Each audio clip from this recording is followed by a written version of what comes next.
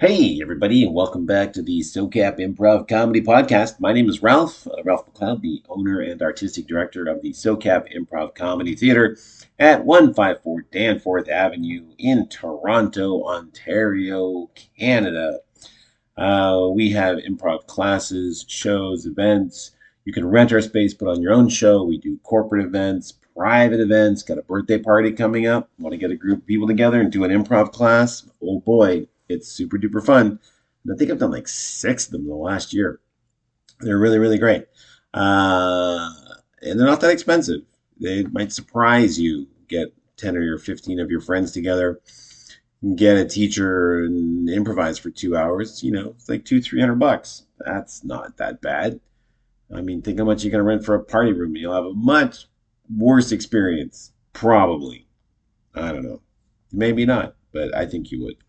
I just want to pause before I get started to thank this week's sponsor. This week's sponsor is Dale's Alligator Petting Farm. Looking for a wild adventure? Come visit Dale's Alligator Petting Farm, where you can get up close and personal with some of nature's most fascinating creatures. We've been delighting visitors for years. Come pet our gators today. Dale's Alligator Petting Farm, formerly Dale and Sons Alligator Petting Farm, just off Route 68. I wonder what happened to Dale's Son. I have no idea. Anyway, so this podcast is geared towards improvisation for the stage, but I am more interested now, or at least as interested in using all of these techniques off stage. And when I say off stage, I mean in the real world. When you're interacting with people, at some dinner party somewhere, and you're like, oh boy, I wish I knew any way how to make this more fun and less likely that I want to gouge out my eyeballs with this salad fork. And that's what improv can certainly do for many of us. And I've seen it happen. And kind of a segue, but I was just thinking, I've been asked this question. One of my students get and or whatever. What do my students get out of me? How? What was the question? What do your students learn? I think was the question that I got. And to me, the hallmark of the people who've been with me for a long time that I notice about them on stage is they know they're panic. They don't panic. They never panic. They don't rush. They slow down. They take their time, and they play the moments. And I that gives me so much joy that's what my students in general, not all of them, and because everybody's different. But if I was to pick a hallmark of what my students get out of teaching, studying with me, that's what they get. They slow down. They're playful. They play the moments. They don't worry about where the scene is going or how to be funny. Maybe that last one. I don't know about that last one. But they don't hurry. They don't panic. They don't freak out. They don't, go to low hanging fruit to get a laugh. They play. They play and they take their time. So today I want to talk about something that comes up quite a lot, and it is more common among newer improvisers, but by no means is this limited to them. And it's something that we all fall into the trap of, and I'm sure I still do it occasionally. It's probably one of the things that would happen to me, and I would think, oh, that was. Can't believe that happened to me. And what I'm talking about here is this tendency among improvisers to stop the action, and or to talk about this something rather than doing it. But the big one for me, the more critical one, is the stopping of the action. And it's a typical example or a cliche example of character A says, "Let's go to the beach," and character B says, "Nah, I don't want to go to the beach." Okay, so that's stopping. Well, it's so much. I was going to say so much wrong with that, and I mean it really depends on what comes after that, whether that determines that was wrong or not.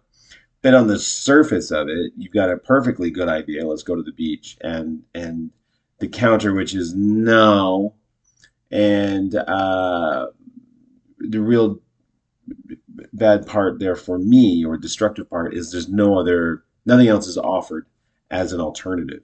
And so the character that suggested going to the beach, or the actor, improviser, now has to come up with a new thing if the person who says, no, I don't want to go to the beach, doesn't offer anything else. So, kind of guideline number one here, if you're not enthusiastic about what someone has offered you, number one, ask yourself, why not?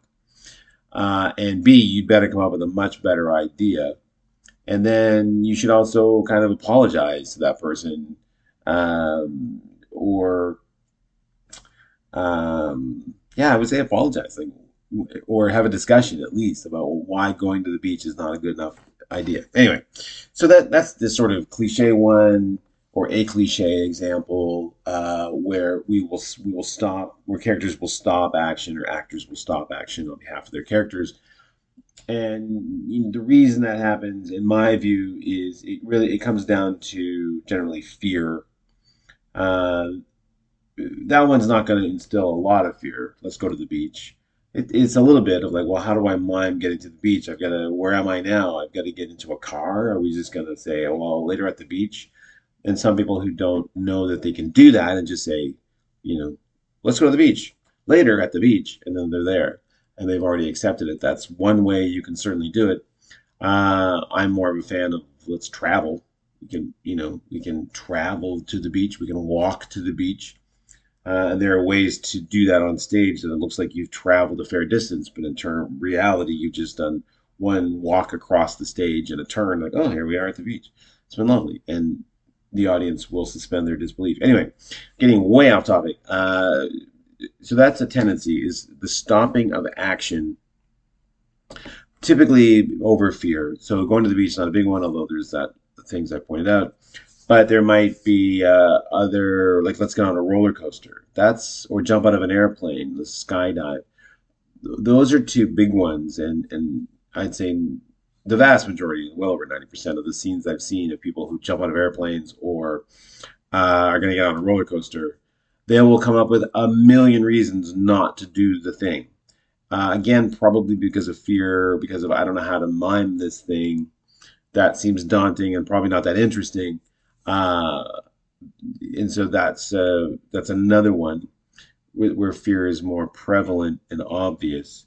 And so those scenes tend to be two people talking about other things, and why do we do this, and I don't want to do this anymore, and I was drunk when I said yes, and blah blah blah blah, and nothing happens and nobody cares, and the scene's really boring, and it usually will end with them deciding to jump out of the plane or get on the roller coaster, and by then everybody's asleep and the scene's over. So what do you do if you get a suggestion of jumping out of an airplane? Well, you could pick up from where you've landed. Wow, that was fun. That was this. I don't want to do that again, but that was great. Or what I like to do is immediately jump out of the plane. Uh, it's been a long time since I got that as a suggestion, but if I did, and I would do the same thing, I would just immediately jump out of the plane, because now you're in the unknown, and now, even though that's harder, the audience is most likely going to be with you because they don't know what's going to happen. Is your parachute going to work? Are you going to reach the ground? Okay, what's going to happen? And so those are some of the obvious examples that happen. Another one is like two characters are in a romantic situation and it's escalating towards a sexual encounter. That one also would require some nuance to get around. The big one there that I often see is, well, we don't have to go right from, hey, this is my apartment, to we're, deep in each other, shall we say. You can, what would you like a drink? Let me dim the lights. Let's put on some music. So, have you ever done anything like this before? There's lots of the romancing up into the actual consummation of the evening, if you want to put it that way. Uh, and as long as you're progressing, we'll watch that. Not forever, but for quite a while, as long as action continues. Which goes to my point, or goes to my, I guess, the reason I talk about don't stop action is once you stop action, nothing is happening, your audience will go to sleep.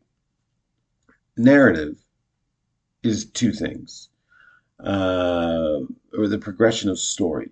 it's discovery.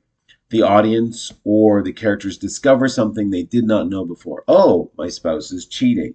Oh, so and so is attracted to me. Oh, I got fired. These are action. Or sorry, the last one's not really a discovery. Oh, I've been fired is a discovery. The other one is an action. Something happens. I've been fired. I have discovered my spouse in the midst of a romantic affiliation with some stranger. Uh, so these are also action, and you need one of those two to drive the story forward. And so when you shut down action, you stop the most obvious way to move the scene forward.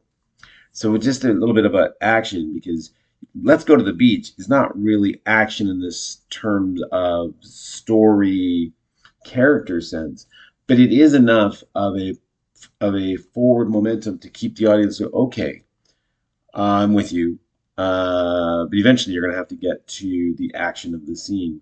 And in this way, so just to point out the difference, there's a difference between getting a cup of coffee and asking someone else to join you for a cup of coffee because you want to talk to them or because you like them. So there's different qualities there, and but for this discussion, don't stop either one of them, even if it's something you dislike. You know, well, it's time to your hand is got gangrene. We're gonna cut off your arm. Of course, you know the most actors and characters and improvisers. Well, the characters and improvisers are different.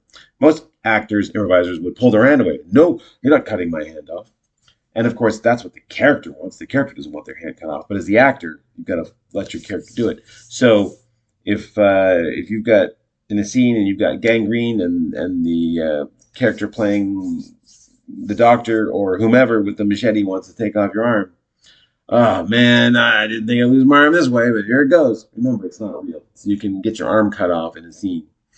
You just have to provide an explanation as to why your character would say yes. And this one, we get it because your hand is gangrenous, and if you do not remove it, you will subsequently die from that.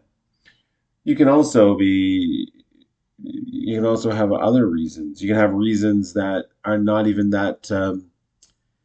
Well, they have to be somewhat relatable, but they may be things that I wouldn't do. So a character, you know, it might be, well, I'm going to cut off your arm with my machete. You know what? I've never had that level of pain. I wonder what that's like. That is something that that's not quite relatable, at least not to me. Like I've never had that level of pain, and I'm not really keen to try it. But I understand on some level why somebody would, because you've explained it to me, you've justified it, you've made it somewhat relatable. Oh, okay, he wants an experience, or they want an experience, unlike something they've ever had. Okay, you know, the thing is, when it gets too unrelatable, people will tune out. But the base thing here, the base point, is do not stop action. Try to keep action going, unless it is something you do not want to do. If you're doing a scene with some dude and you don't know them and they're doing a sexual thing, stop it. Absolutely. Stop it. Don't do anything you don't want to do. Maybe they want to be in a car and they see, oh, there's a pack of dogs running across the street. Let's run them down. No, no, we're not doing that. Don't do anything you don't want to do. But within the realm of make believe that you are comfortable with, try to keep action going, even if it is something you do not like. Oh, hey, I'm gonna cut your hair. Oh, yeah, yeah, it's that time. It is getting kind of long. Allow the action to happen because remember, it's not real.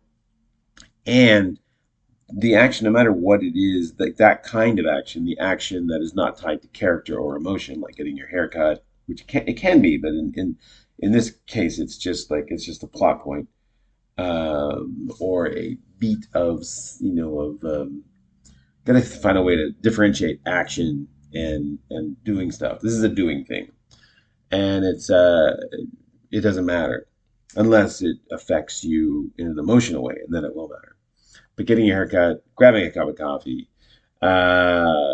getting into your car, taking your keys out. These are just little bits of business. Business. That's probably what it is, and they don't matter. discovering your keys are missing and then going, oh no, now I've got to go back to my ex's house and get my spare set of keys. That's action because you can tell, ooh, it fills us with a sense of emotion and purpose. Anyway, that's my thing for today. When in, try to do everything you can to keep the action going. You can subvert it and move it, whatever you want, but you want to keep doing things. And I'll get into this another time because I'm running out of time. But since I'm on the topic of action, the minute you hear yourself or another person saying, "You know what we should do," you immediately do it. We should go for coffee. Hey, let's sit down here and have a cup of coffee. We should quit our jobs. Hey, boss, go to heck. Yeah, I'm saying heck because I don't want to get a bad rating here. But anyway, you know what I mean. As soon as you say we should or why don't we, immediately do that thing. That's what you should do. All right. Thanks, everybody. This has been another episode of the SoCap Improv Comedy Podcast. My name's Ralph.